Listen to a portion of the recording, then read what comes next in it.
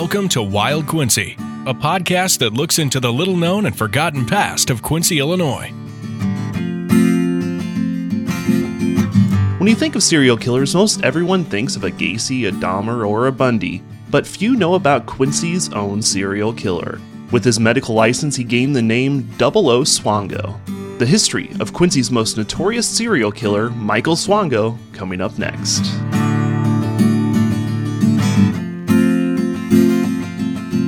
Now, here's your host, Chris Ketters and Travis Hoffman.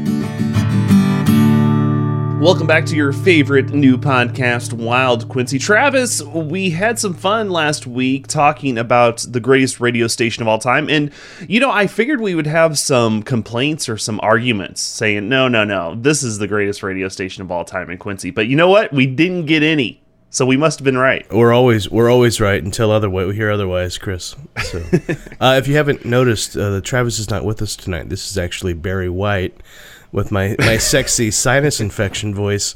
Apologies, I think we'll get through. I kind of like it, though. I wish I could bottle this, Chris, and just douse it whenever I want to. I'll add a little bass to your audio when I do the editing and make you sound real deep and low, like a Barry Manilow kind of sound. No, Barry White. Right. Barry Manilow is much different. That's different. He's a crooner, yeah.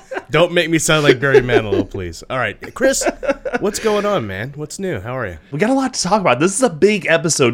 These episodes, it seems like we're in season 2. It seems like you get into about 3 or 4 episodes a season that are very, very deep. And this is one of those episodes that's going to be very deep. We're going to be talking about coming up in here in a few minutes. So we don't want to spend a lot of time gabbing because there's a lot of information to get to. But Travis, there is a couple things we got to gab about. And first one being, we got some new Patreon members. Absolutely. And let's let the quick gabbing begin here. We want to thank Waylon Jennings. That's right. I can't say for sure if that's a pseudonym or not, but if it is or if it isn't, Waylon Jennings, you're just a good old boy, never meaning no harm. At the $5 Medium Jeff special, he joined us on the Patreon side. Trisha Bowden, thank you very much also for joining at the $5 Medium Jeff specials Patreon side. They have unlocked great bonus content and shown their support to Wild Quincy. We encourage you to do the same. I saw that come in, that our new Patreon member was Waylon Jennings. I literally had to go on Google and search. I know who Waylon Jennings was. I was like, I think he passed away. Oh, yeah, he's super dead. yeah, he passed away a long time ago. So Wild Quincy, the choice of dead country artists. Number 1 podcast. Right. Yeah. We got Merle Haggard. We got Waylon Jennings. We got them all. So we thank you guys for joining us. You can do that as well. We'll have that little promo ad coming up your way in just a few minutes. But Travis, it's time to get to the question of the day. Are you ready for this one? If I say no, will you make me do it? No, yeah, just kidding. Bring it on, Chris. You are 1 for 1 this season so far. Let the streak continue. Well, I think this one you might be able to handle. This one's a pretty simple one. The question is this: which TV station was the first to broadcast in Quincy? You have 3 choices. We're going to give you 3 choices. Okay. Your choices are KHQA, WGEM, or WTJR. So those are your possibilities. Again, the question is, which TV station was the first to broadcast in Quincy? Was it KHQA, WGEM, or WTJR? That might be a tough one. We'll see how the old thinker does when we get back to the end of the episode. We'll have that answer for you coming up at the end of the episode, like Travis just mentioned. But right now, we're going to really deep dive into a subject that is the trueness of true crime, and we're going to talk about the notorious doctor in Quincy, known as Michael Swango. That's coming up next here on Wild Quincy.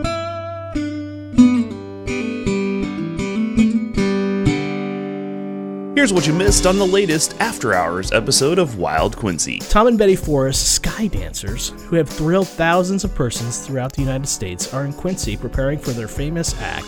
The 144-foot pole on which Tom and Betty will perform will soon be erected atop the Montgomery Ward & Company building at 517 Main Street. Its erection will be that's the 12-year-old boy. Its erection will be supervised by Tom, who has been aerialist for more than 25 years. Pole. Oh, that's huge step forward. Our After Hours episodes are available exclusively for Patreon members by going to patreon.com/WildQuincy. For just a couple dollars a month, not only will you double the amount of Wild Quincy episodes at your fingertips, but you'll also be supporting our efforts as we continue to dive into the wild and crazy history of our favorite town. Also, as a Patreon member, you can take part in our live events and Patreon-only outings, as well as having access to our regular episodes 2 days before they are released to the public. It's easy. Just head to patreon.com/WildQuincy. That's Patreon, patreon.com/WildQuincy, and become a wild thing today. Hey, there's Doc Holliday. Thrilled to be back on the radio here in Quincy, and also thrilled to give you more Wild Quincy with Travis and Chris now.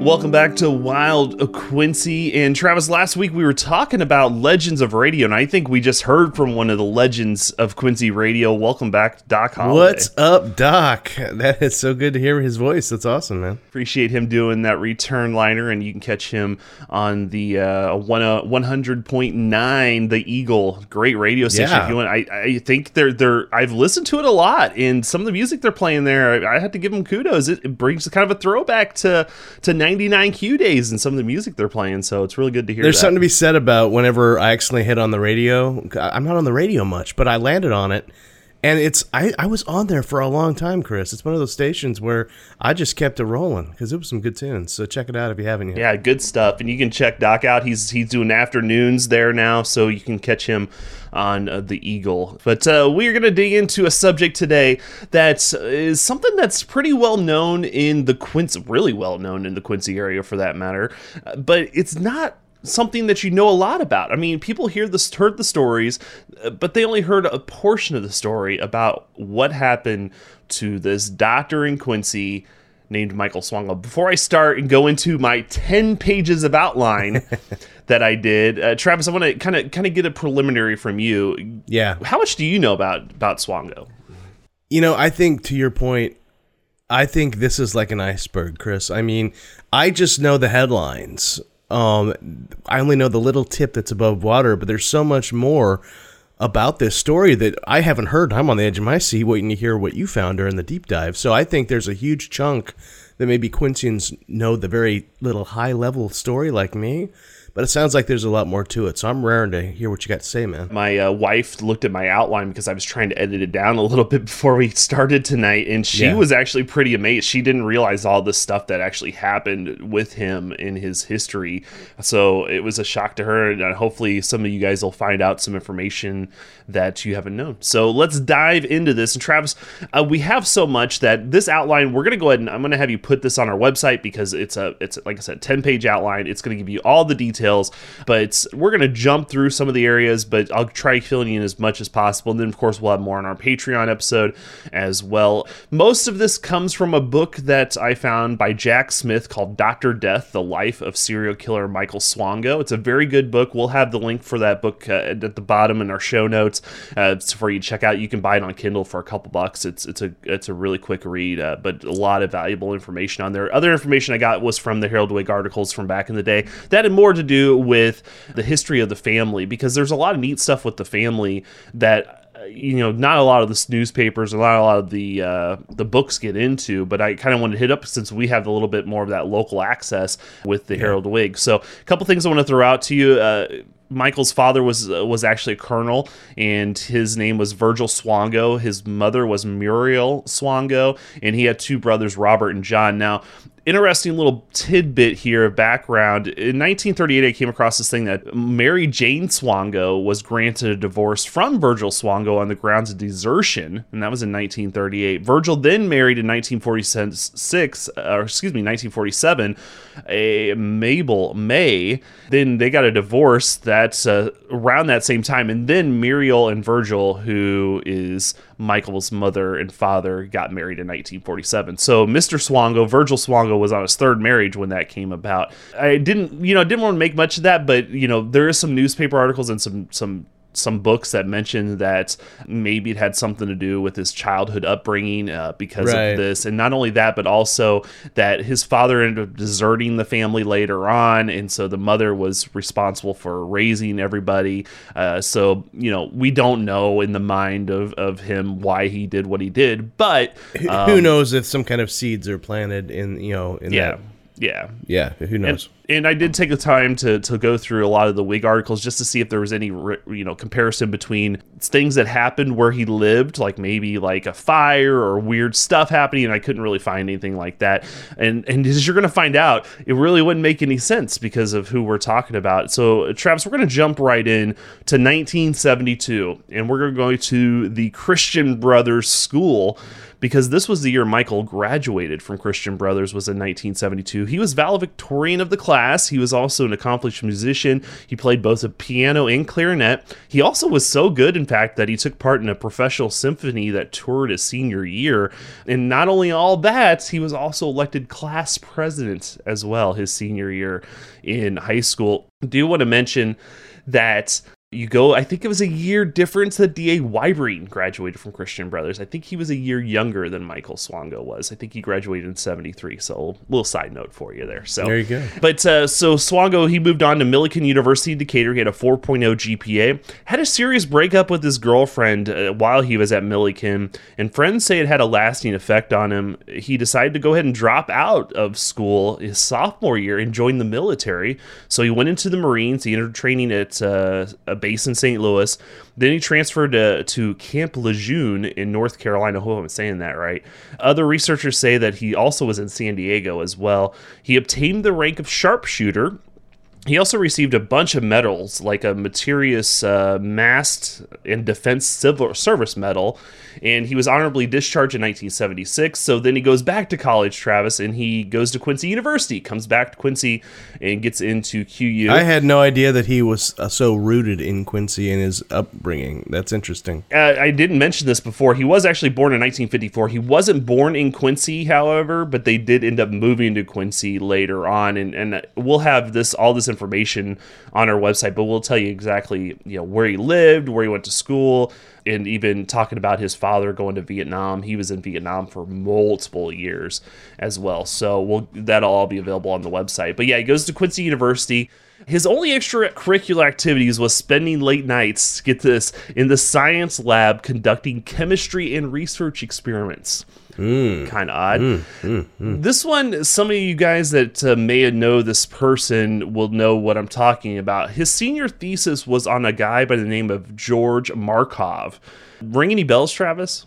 Not for me. Okay, so George Markov was a journalist that was in Great Britain who was poisoned and killed.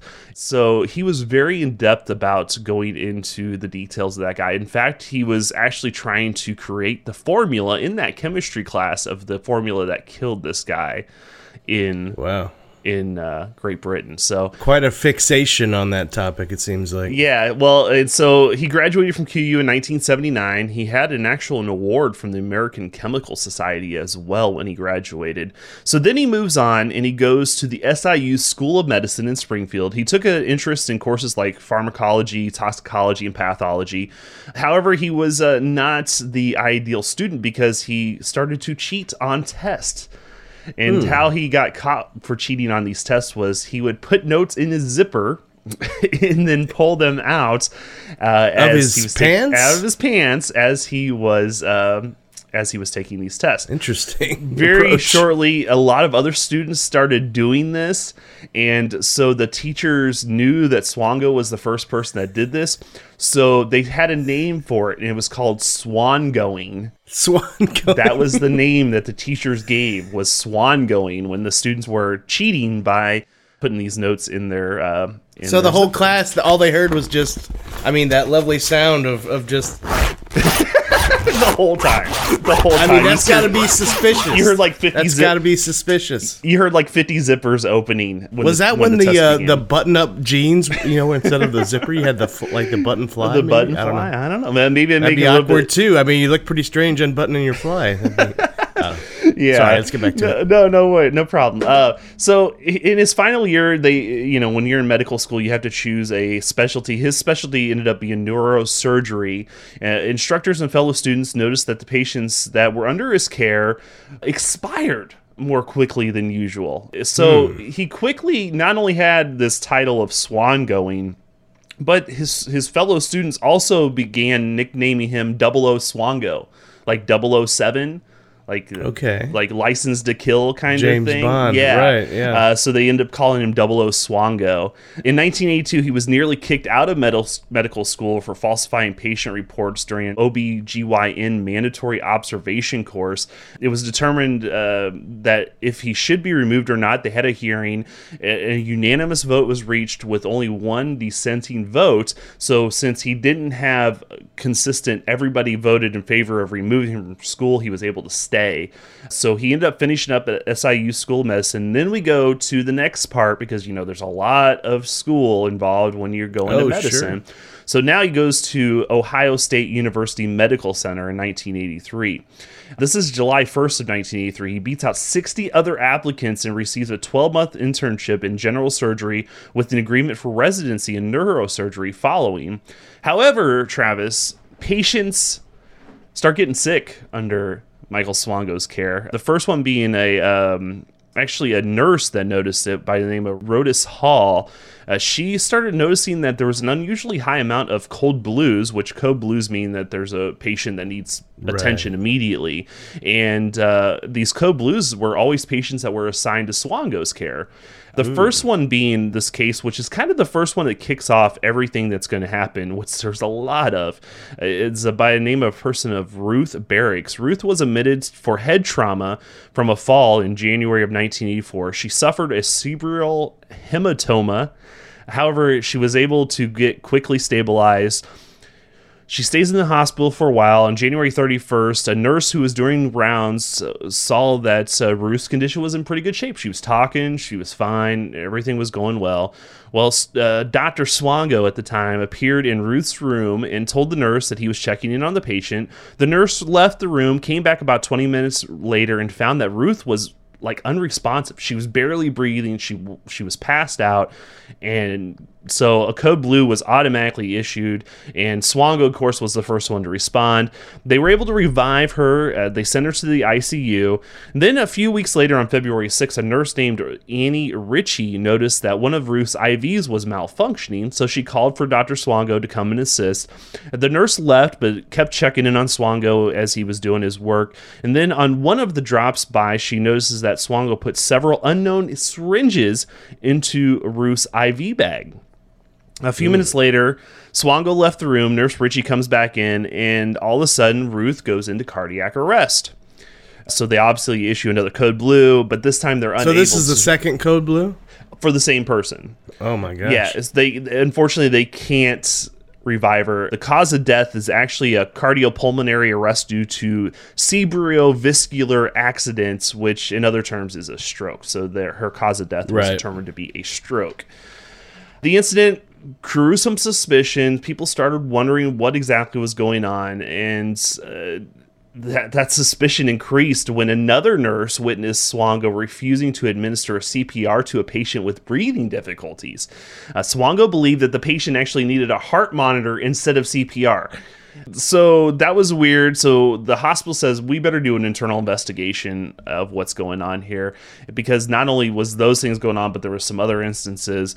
So they conducted this internal investigation. They couldn't find any wrongdoing. However, they decided to, since everything going on with Swango, they were going to move him to a different wing of the hospital and kind of get him refreshed and with some new people. So there wasn't that thought that he is this, Dr. Killer kind of person.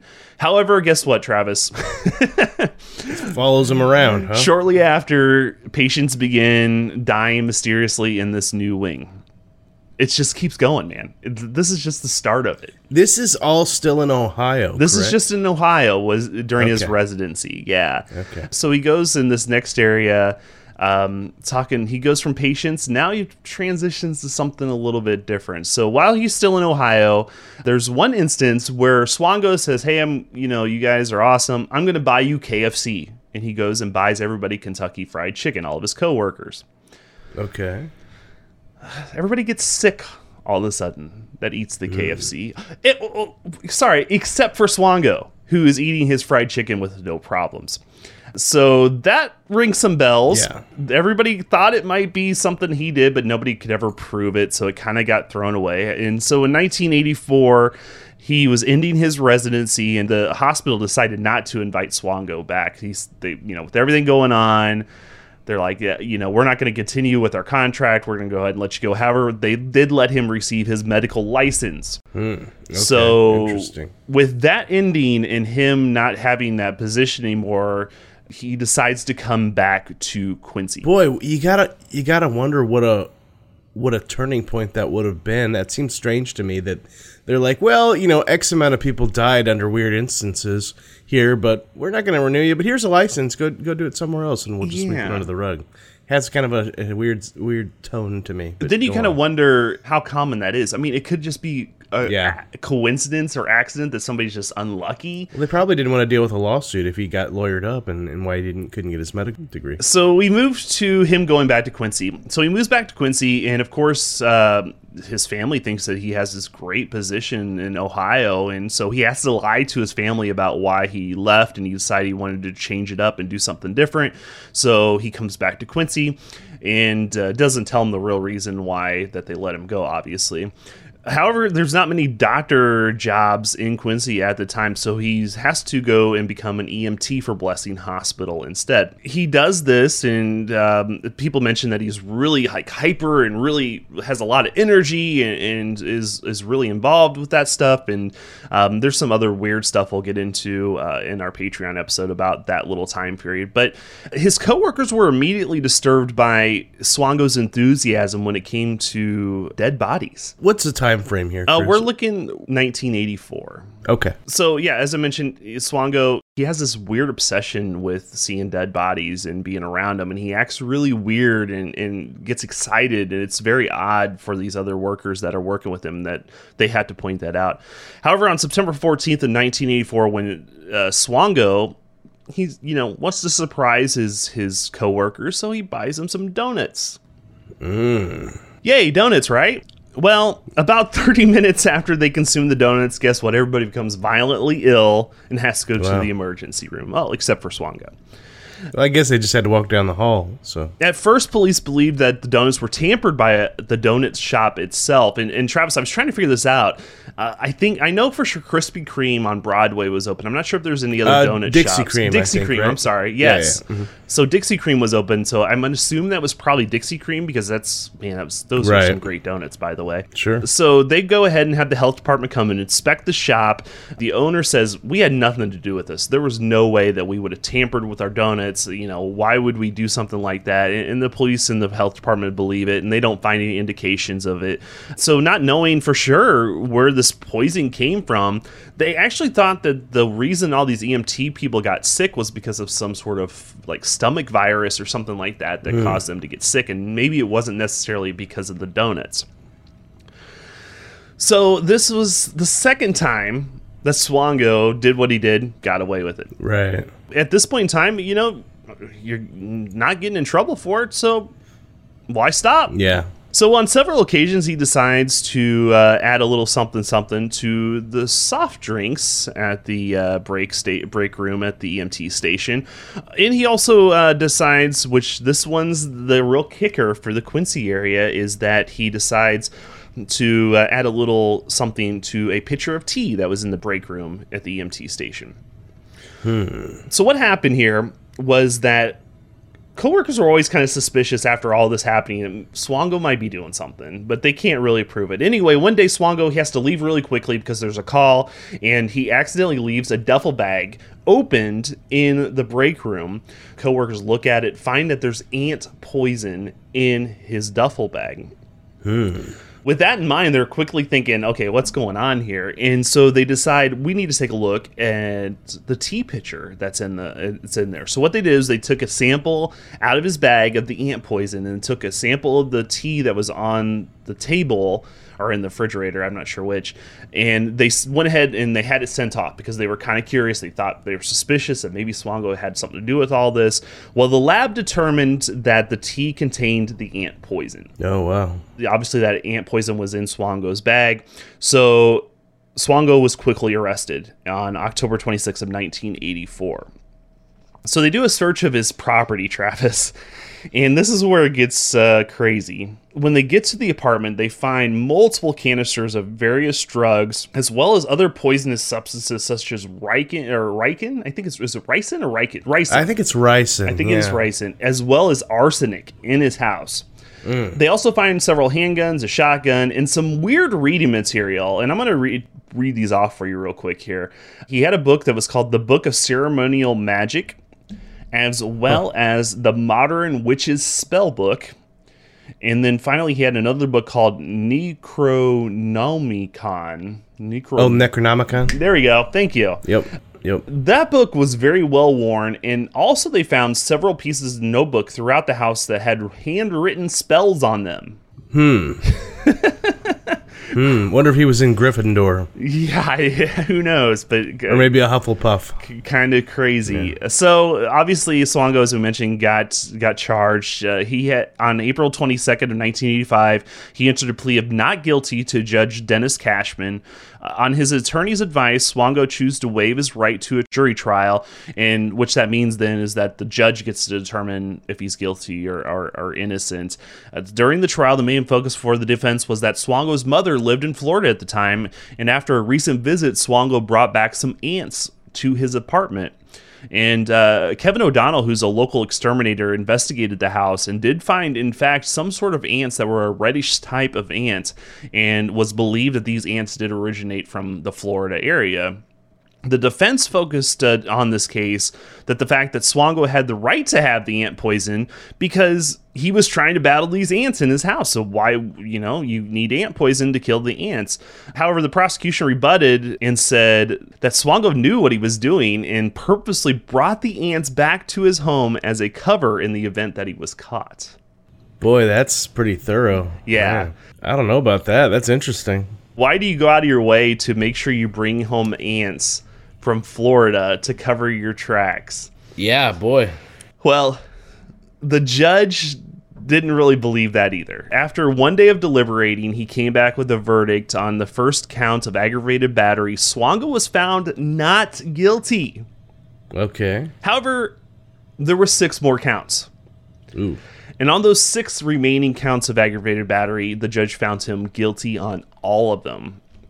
I do want to tell you this quick little side story real quick. He has a girlfriend at this time. Her name's Rita Dumas. We'll talk about her probably more on the Patreon side because there's a lot more going on there, but we will talk about her a little bit more coming up. However, Rita was at the trial. She was sitting behind Swango, and after Swango gets told what his charge, or, that he's been found guilty, she's weeping and crying, and she's upset, and Swango turns around with a styrofoam cup and hands it to Rita.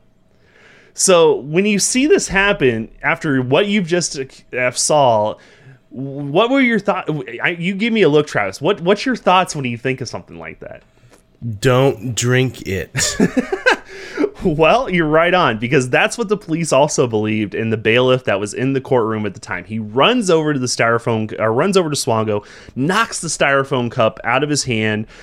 It didn't have liquid in it, however. It just had a note in it. And the note said to her, "I love you, Dumas, hang in there." That's all it said. But they were worried that, he was like, I'm going to jail. Here's your poison, drink it and die. And that's what they were worried about. Boy, yeah. Man. So a little bit of drama. Everybody's on any cutlery of any variety is very threatening situation. Right. Seriously, that's wild. You don't know. So on August 23rd, 1985, Swango was sentenced to a 5-year sentence. He only serves 2 years of this sentence, though, and he's released on August 21st, 1987. We'll get into this on our Patreon, but it mentioned that Rita had some conspiracy theories as to why he was charged and found guilty on that. We'll talk about that later. lot of information to go in there that we won't want to get to here. We get to the meat and potatoes. So obviously, after Swango gets out of prison, he knows that his time in Quincy is expired. So they decide to move. So him and Rita move to Virginia. Swango tried to get a new job in the medical field, but the state licensing board rejects his application to renew his medical license. So instead, he becomes a counselor at a career development center. Guess what happens, Travis? More carry-ins? Pretty much. Coworkers begin becoming ill. Not a whole lot of details beyond that. We just know that there was a lot of illnesses happening in the facility at the time. He also converts a room in the basement to his own personal space.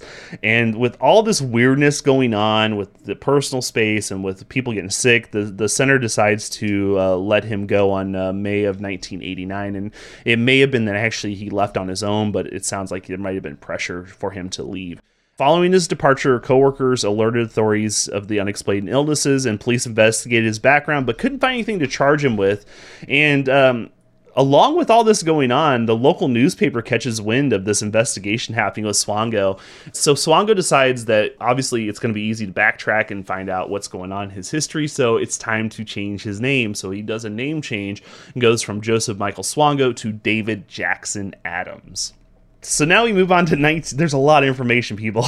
I feel like we need a tally of all the carry-ins. Oh, I know, right? Just, man, that's wild. So we moved to 1989. Rita and Swango decide to get married on July 8th. But within a few years, Rita, she realizes that she made a horrible mistake. So she divorces him in January of 1991.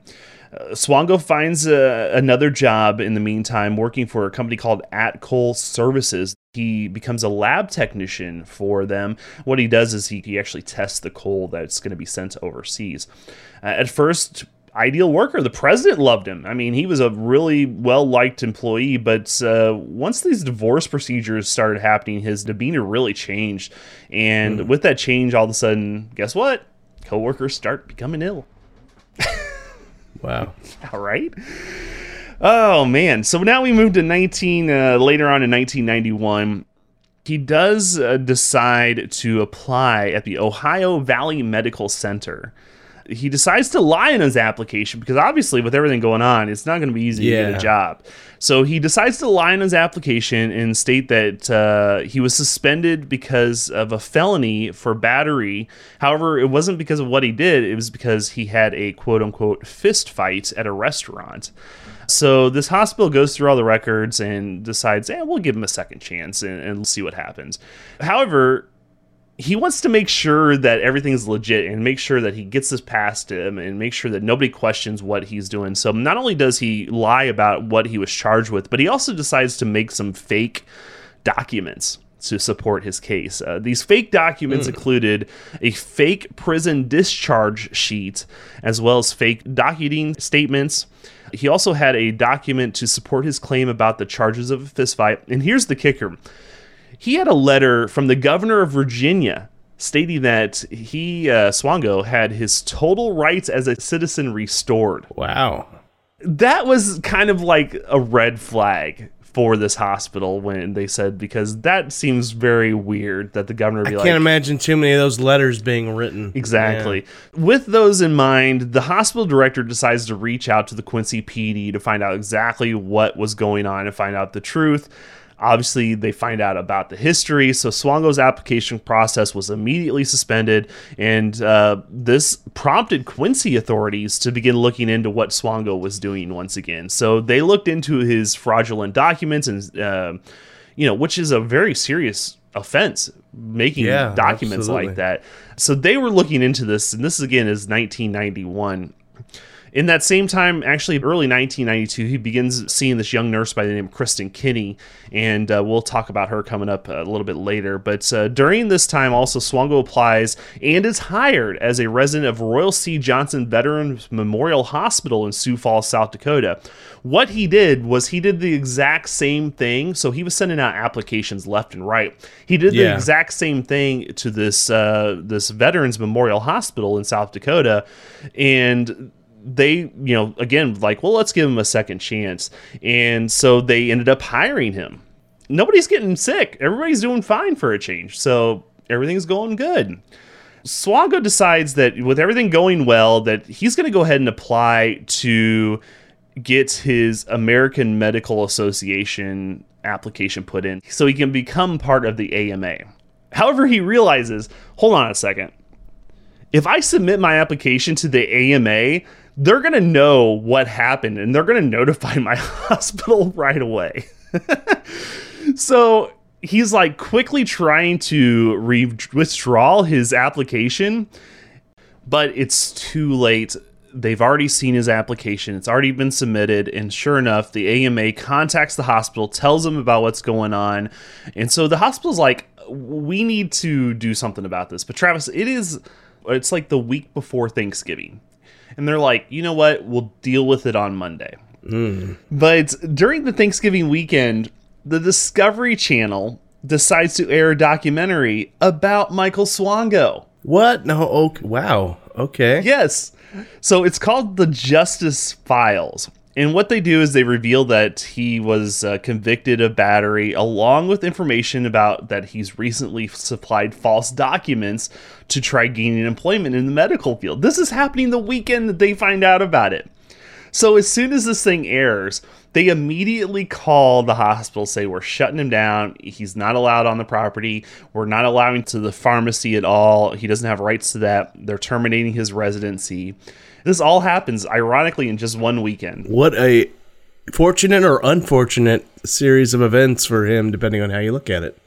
That's so crazy. What are the odds? So a few days later, I guess Swango isn't aware that this documentary is happening. And so a few days later, the hospital meets with Swango and his girlfriend or fiance at the time, not quite sure, Kristen, and they show him the documentary. And so that happens, which got to be Awkward. pretty weird. Did he didn't bring popcorn, did he?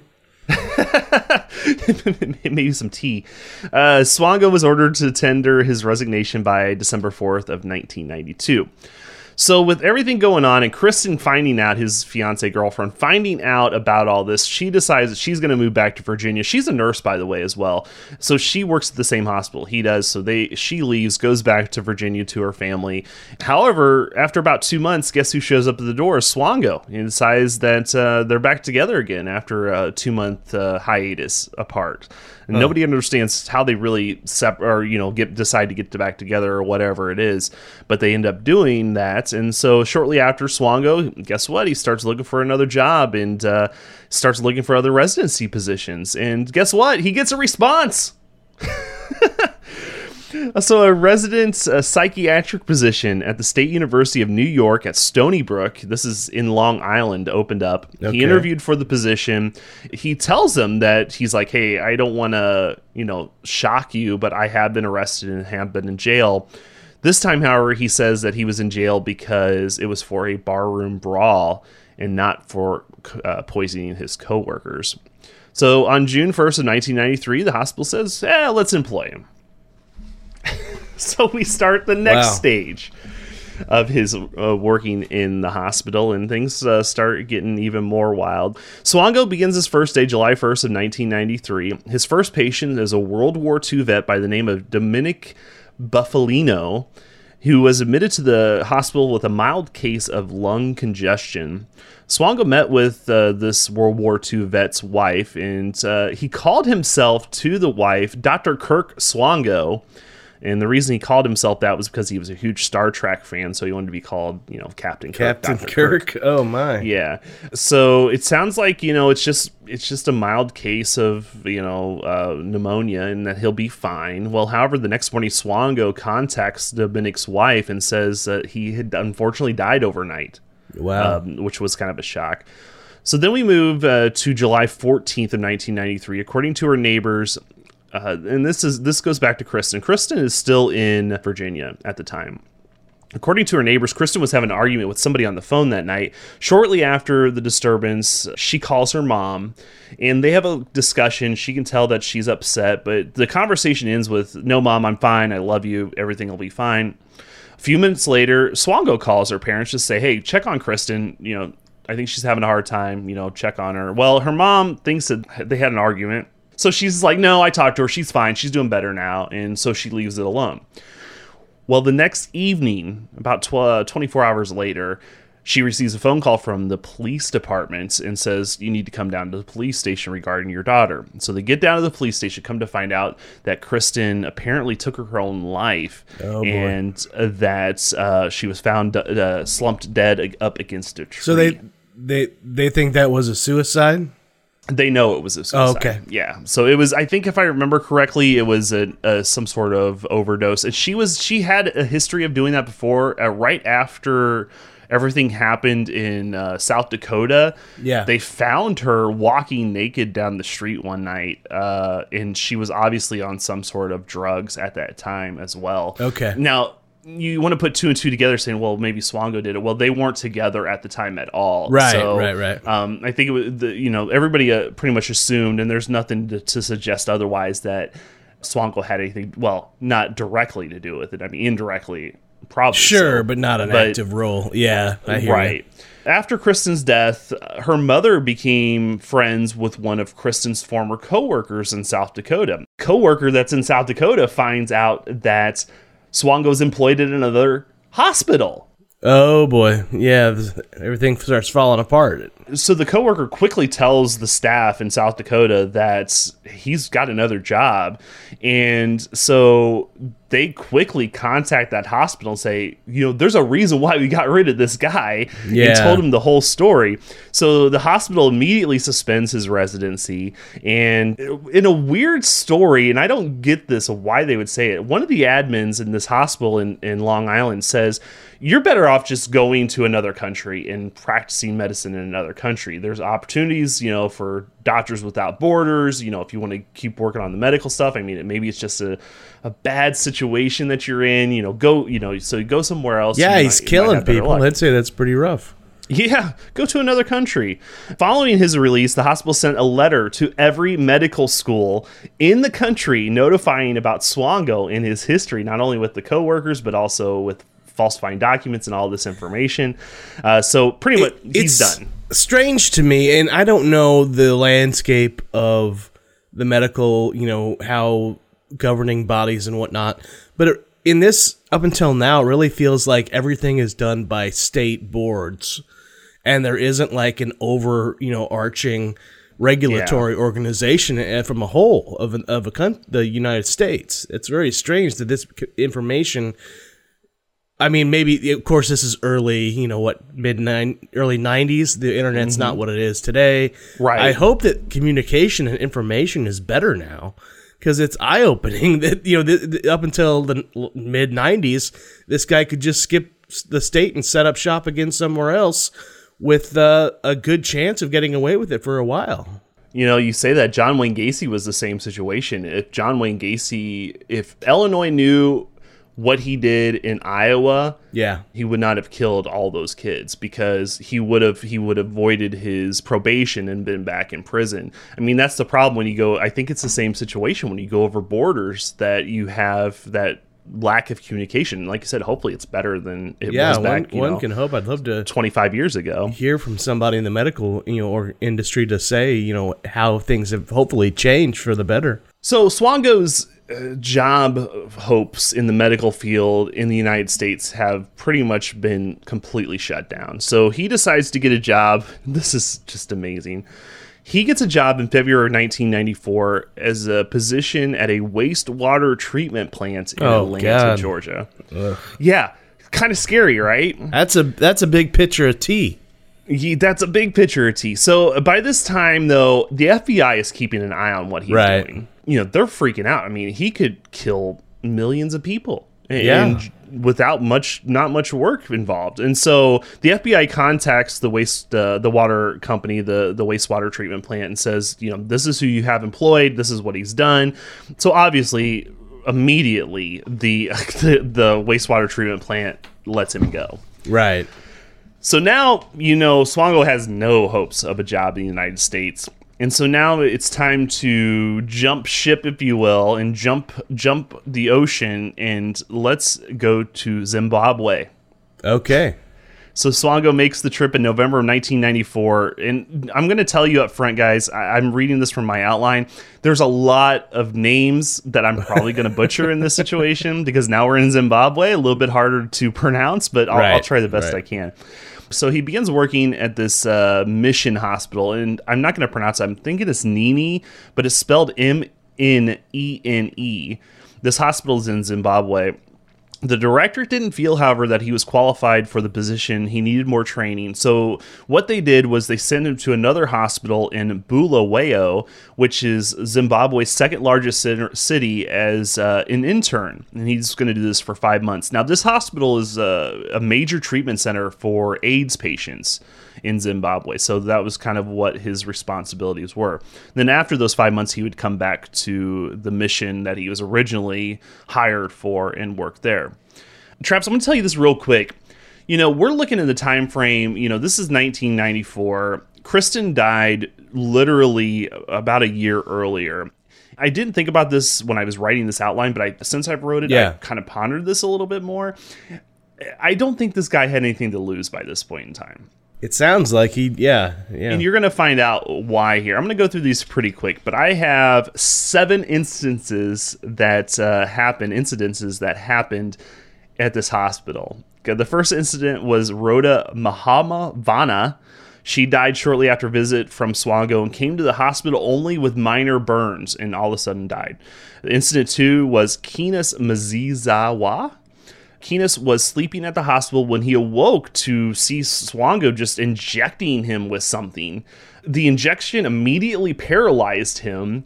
However, doctors were able to keep him alive, and while he was going through all this pain and being paralyzed, he literally says out loud, "Dr. Mike gave me an injection." Incident 3 was Kazuto Swavo. He was recovering from a leg surgery. Swango arrived in his room when his whole family was in the room with him. So Swango said, "Can you guys leave? I got to do some work." So the family leaves. However, the family's just outside the door, and all of a sudden they hear Kazao screaming in agony, like something horrible is happening. Wow. A short while later, Swango leaves, and the family comes back in, and this guy says, and this is a quote from him, "We won't be going home together because I'm going to die. The doctor has injected me with something, and I think I'm going to die." A few hours later, nurse comes in. The guy was dead. He's on a rampage at this point. There's just, I know. You're right, nothing to lose. And remember, he's only there for 5 months. Good night. Incident number 4 is a Philemon Chopoko. Late one night, he was at the hospital. He was sleeping in his room. His wife is in a chair sleeping next to him. Swango comes in the room and begins messing with the IV. The wife wakes up, sees what he's doing, doesn't really think anything of it, falls back asleep. The wife wakes up a little bit later to a nurse who wakes her up and says, did anyone tell you your husband died? It's like he wants to get caught at this point. Incident 5 was Virginia Sabanda. She was an expecting mother who would go into labor any day. When Swango went to visit her, he noticed that he noticed that she was dilated and she was actually going into labor. A few hours passed during labor. Swango comes in the room, injects some sort of pink substance into Virginia's IV bag. Shortly after, she begins experiencing pain in her abdomen and feels extremely hot. The nurses, however, were able to cool her down and get her calmed back down, and she says that Dr. Mike had injected her with something because she saw him injecting her with the pink stuff. Luckily, though, she survived that. And then 2 more to tell you about. Again, this is in a 5-month stretch. This is from Nurse Edith Ngwana. She heard a lot of this gossip about Swango and that, at this point in time, all these things are happening to his patients. But she was always one to defend him and say, he's from the United States. He's doing something good here. He's helping us out. Guess what? She gets sick. Wow. She completely deserts the idea of supporting him when all of a sudden she becomes mysteriously ill and no one can figure out why she's ill, and she ends up dying a few days later. And then finally, in July 20th of 1995, Margaret Zoe came to the mission after a full-term miscarriage. The staff worked on her, was able to get her back to normal, get her back to stable condition. She was fine. Then all of a sudden, a few days later, as Dr. Swango was working on her, she died. Wow, it's a lot, isn't it? It just, boy, talk about just the idea of, even what the one nurse that supported him for a while said, here's this selfless doctor from America coming over to help. What a weird kind of God complex he probably had to know he had all this leverage to attack a supporter. Well, to do it so sloppy. I Yeah. mean, everything he did over there, it's not like it was carefully calculated. It was, the guy was looking the other direction. Boom, let's go for it. He had fear of nothing, it sounds like. No, it seemed like he just was invincible. Yeah. Wow. Well, we would think that. However, with everything going on, the nurses noticing what's going on, it finally sparked an investigation by the administration at this hospital. Because, we talk about the Virginia Sabana who had the pink substance that was put in her IV when she was giving labor. Also talking about the guy who became paralyzed. All these things were happening under Swango's oversight. So the admin collected all these stories and they decided to bring the police in. The police obtained a search warrant for Swango's living quarters. In the house, they found a large stockpile of pharmaceuticals, syringes, vials, and other various chemicals. After the search warrants of his house, the hospital administration put him on suspension. Then October 13th of 1995, he was handed a letter announcing his termination from the mission. So with that in mind, he goes back to that first original hospital. And he made a friend there, and so he talked to the friend, said, "Hey, they pinned me for this. This isn't right. I didn't do any of this stuff." And so the friend defends him and supports him. Ends up talking to the administration at the original hospital, which this is called the Mpilo, or it might be Pilo, Mpilo hospital. The administration knew there was some problems that were happening in the first hospital, but they assumed that it was like a personal conflict problem. The administration at this new hospital contacted the old hospital and didn't want to give details because it was an active investigation going on. So they couldn't give details of what was going on. Well, if you don't give them details, there's no reason not to hire him. So they hire him. Wow. And sure enough, within just a few days, a routine hernia treatment patient died unexpectedly. A patient who drank hydrochloric acid in a botched suicide attempt died under weird circumstances. And eventually, a reporter from a newspaper heard about all this that was going on, then also heard about the investigation going on at the old hospital. And so they start digging around. Well, the reporter went to interview this new hospital administrator and ended up revealing all this information about what Swango did at the previous hospital to the administrator. So finally, that was enough for them to be like, nope, we can't have this guy anymore. And so then in mid-March of 1996, Swango was informed that he was no longer needed at that hospital. Real quick here, March 31st, 1996, Swango had a few odds and end jobs in Zimbabwe. He dated a few different people. There's a whole section on this about a weird situation where he lived with some people and he possibly poisoned some peanut butter, and the maids in this house were petrified of him. It's a really weird story. I'm sure we'll dig into it more later. But at this time as well, he was hired for a teaching job at the University Teaching Hospital in a nearby town. And of course, the Zimbabwe officials quickly told that hospital what's going on, and so they fired him immediately.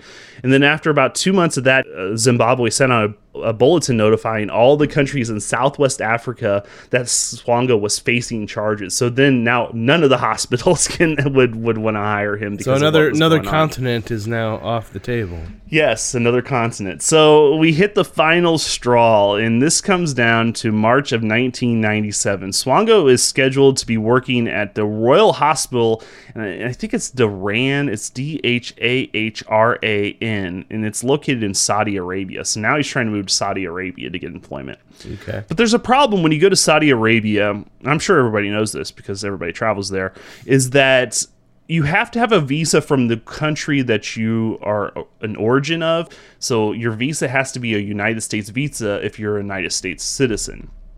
He didn't have a United States visa. The only way you could get a United States visa was to go to the home country and get one and then go back. Swango, of course, didn't have this and needed to get back to the United States.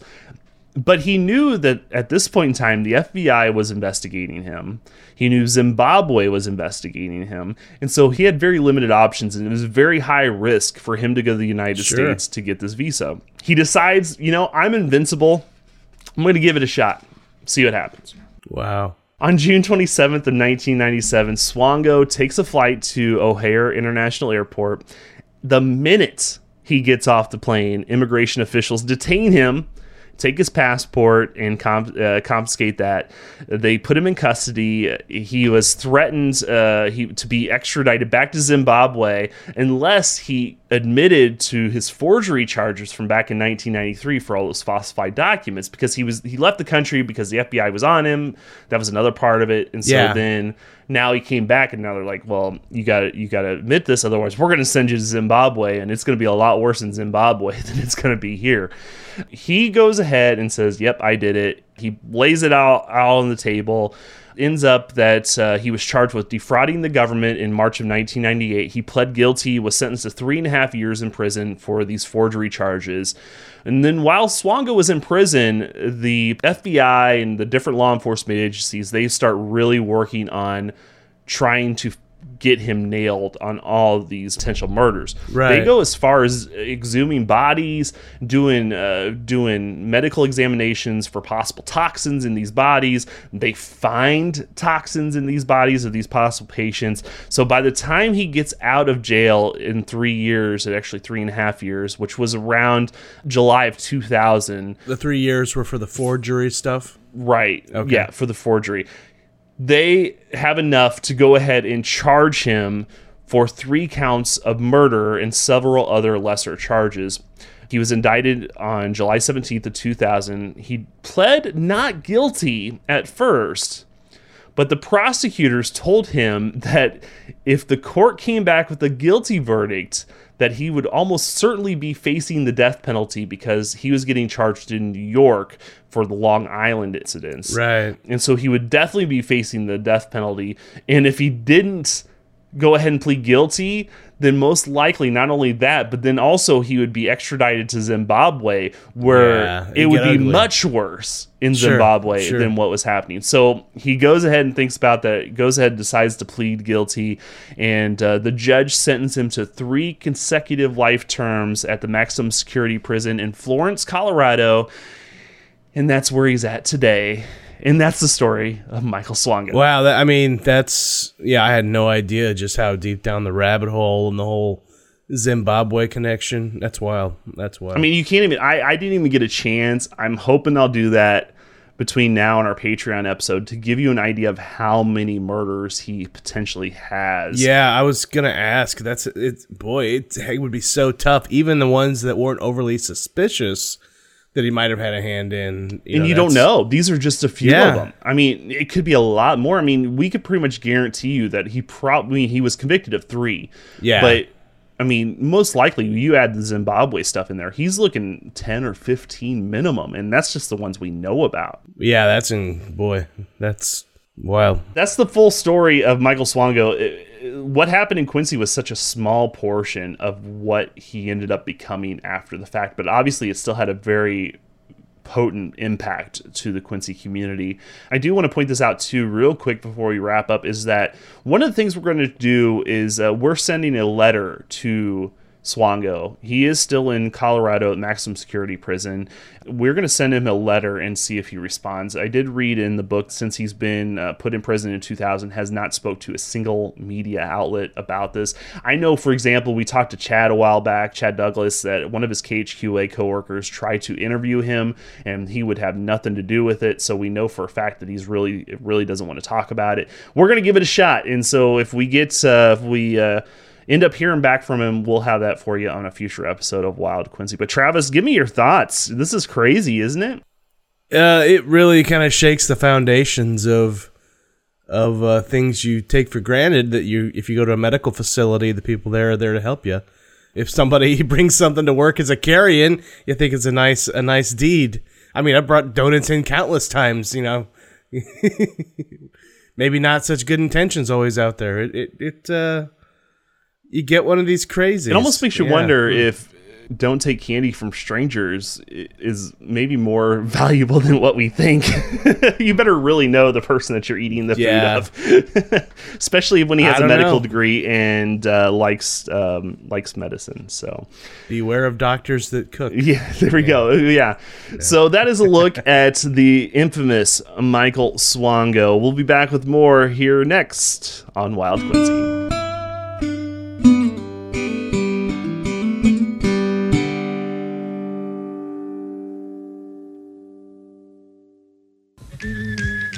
It's March Madness time at the area's leading B.F. Goodrich tire dealer, Ron's Tire Service. During the month of March, the tire experts at Ron's have a special deal for you. When you buy a set of 4 new B.F. Goodrich radial TAs for your car or truck, Ron's Tire Service will give you this handsome TA radial track jacket absolutely free. This offer is good at all Ron's Tire Service locations throughout the tri-state area. Buy these, you'll get this, not this, at all Ron's Tire Service locations throughout the tri-state area.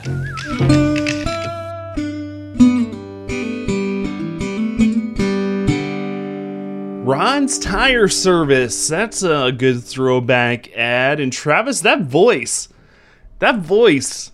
used to be a former boss of mine. Is that right? Who would that be? That would be Mike Moyers. Oh, right. We just talked about, I think we talked about him in the last episode. He was a 99Q employee, then ended up becoming general manager of Star Radio, just recently retired. And Travis, I do want to give a quick throw out real quick. Mike contacted us after our last episode, and he really enjoyed the episode, but one of the things that he did want to point out was that they had to work really hard for that format change, Mike explained, to go to contemporary music and go to that 99Q format. And so we wanted to pass that along, that the team worked really hard to make 99Q what it ended up being. So kudos to Mike and those guys for making that happen. I'm sure that was a crazy, crazy battle to make that work. I'm sure, especially from the change from one to another. It's kind of a complete 180. Yeah, we appreciate him dropping a line. That was great, Mike. Thank you very much. And we did have a little extra conversation with Mike. Hopefully we'll have him on for a future episode down the road. We'd really appreciate that. Hopefully he won't talk about how bad of a salesperson I was at Star Radio. There you go. Real quick mention Ron's Tire Service. Ron's unfortunately closed recently, but it opened in 1977 at 313 South 9th Street in Quincy. It was moved, as we mentioned, to Gardner-Denver Expressway, or Gardner Expressway. Travis, I did it again. I always think it's Gardner-Denver Expressway. You do. It's just Gardner Expressway. That's right. So a little quick throwback ad. I believe that was a 90s ad, the TV ad that's for Ron's Tire Service. I kept thinking about the Harlem Globetrotters, the music there. I think it was Gus Macker. I think Gus Macker might have been going on. That could be. I think that's why you had that sound. I think I saw the Globetrotters. Did we see them together? I don't know. It was it might have been in the early 90s. I don't know. QHS? I think it was a Blue Devil. It might have been. Stadium. I don't know if we were together, but maybe we both went. No, but I remember that. Feeling like the other team was just at such a horrible disadvantage, and there was a lot of cheating going on. I felt. I don't know. You can't make 3 steps and it not be a travel. There's some questionable rules. Questionable rules there. That's all I'm saying. What? Is it really legal for somebody to sit on the rim and wait for the ball to come? I guess they bend the rules just slightly. Just slightly. Oh, we should have a discussion about the Harlem Globetrotters someday. Travis, are you ready for the question of the day? Yeah, my confidence level isn't high, but re-summarize what I'm pondering here. So the question is this: which TV station was the first to broadcast in Quincy? Was it KHQA, WGEM, or WTJR? Travis, what is your pick? I really don't have a strong thought on this. I'm going to go with my gut and say WGEM. All right. Is that your final answer? It is. You are 2 for 2 this season. Oh, yeah. Like it. Love it. Want some more of it. This is kind of a neat little backstory, and I'm sure someday we'll get into it more, but there was a battle between KHQA and WGEM to try being the first on the airwaves. Ironically enough, both of their transmitters came on the same truck and was delivered the same day. Wow. However, WGEM and the engineers and all those guys were a little bit quicker to put it all together because their first broadcast came out on September 4th of 1953, and KHQA was 2 weeks later, starting on September 23rd. That must have hurt. 1953. That must have hurt. Yeah. And just to throw it out there, WTGR, the Christian station in Quincy, that they were a little bit later on as they began broadcasting January 1st of 1986. There you go. So, Travis, that usually leads into something about what's happening in our next episode. What's happening on the next episode, Chris? We are talking not about local TV stations, but we're talking about TV. And we're going to invite, for the first time ever, our first recurring guest, as Chad Douglas will be once again joining us. Excellent. To talk about Quincy on TV. The rules are simple. We're going to be talking anything Quincy, anything that was on national or network TV. So we'll have our own top 5 list of each one of those coming your way at the next episode. We want to encourage anybody to drop a line if you want, wildquincy@gmail.com. You can also call in our listener hotline, 612-666-9453. That's 612-66-WILD. And I'm looking forward to it. Got a Patreon episode coming up next week, and then we're back talking about Quincy on TV. It should be a good time. Travis, before we head out, are we missing anything? I think we covered everything, Chris. All right. Well, for Travis Hoffman, I'm Chris Ketters. You've been listening to Wild Quincy. We'll catch you guys next time. Take care, everybody.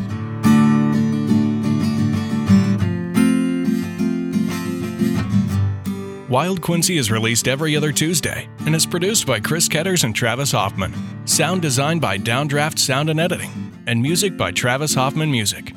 I'm Bo Beecraft, and thanks for listening to Wild Quincy.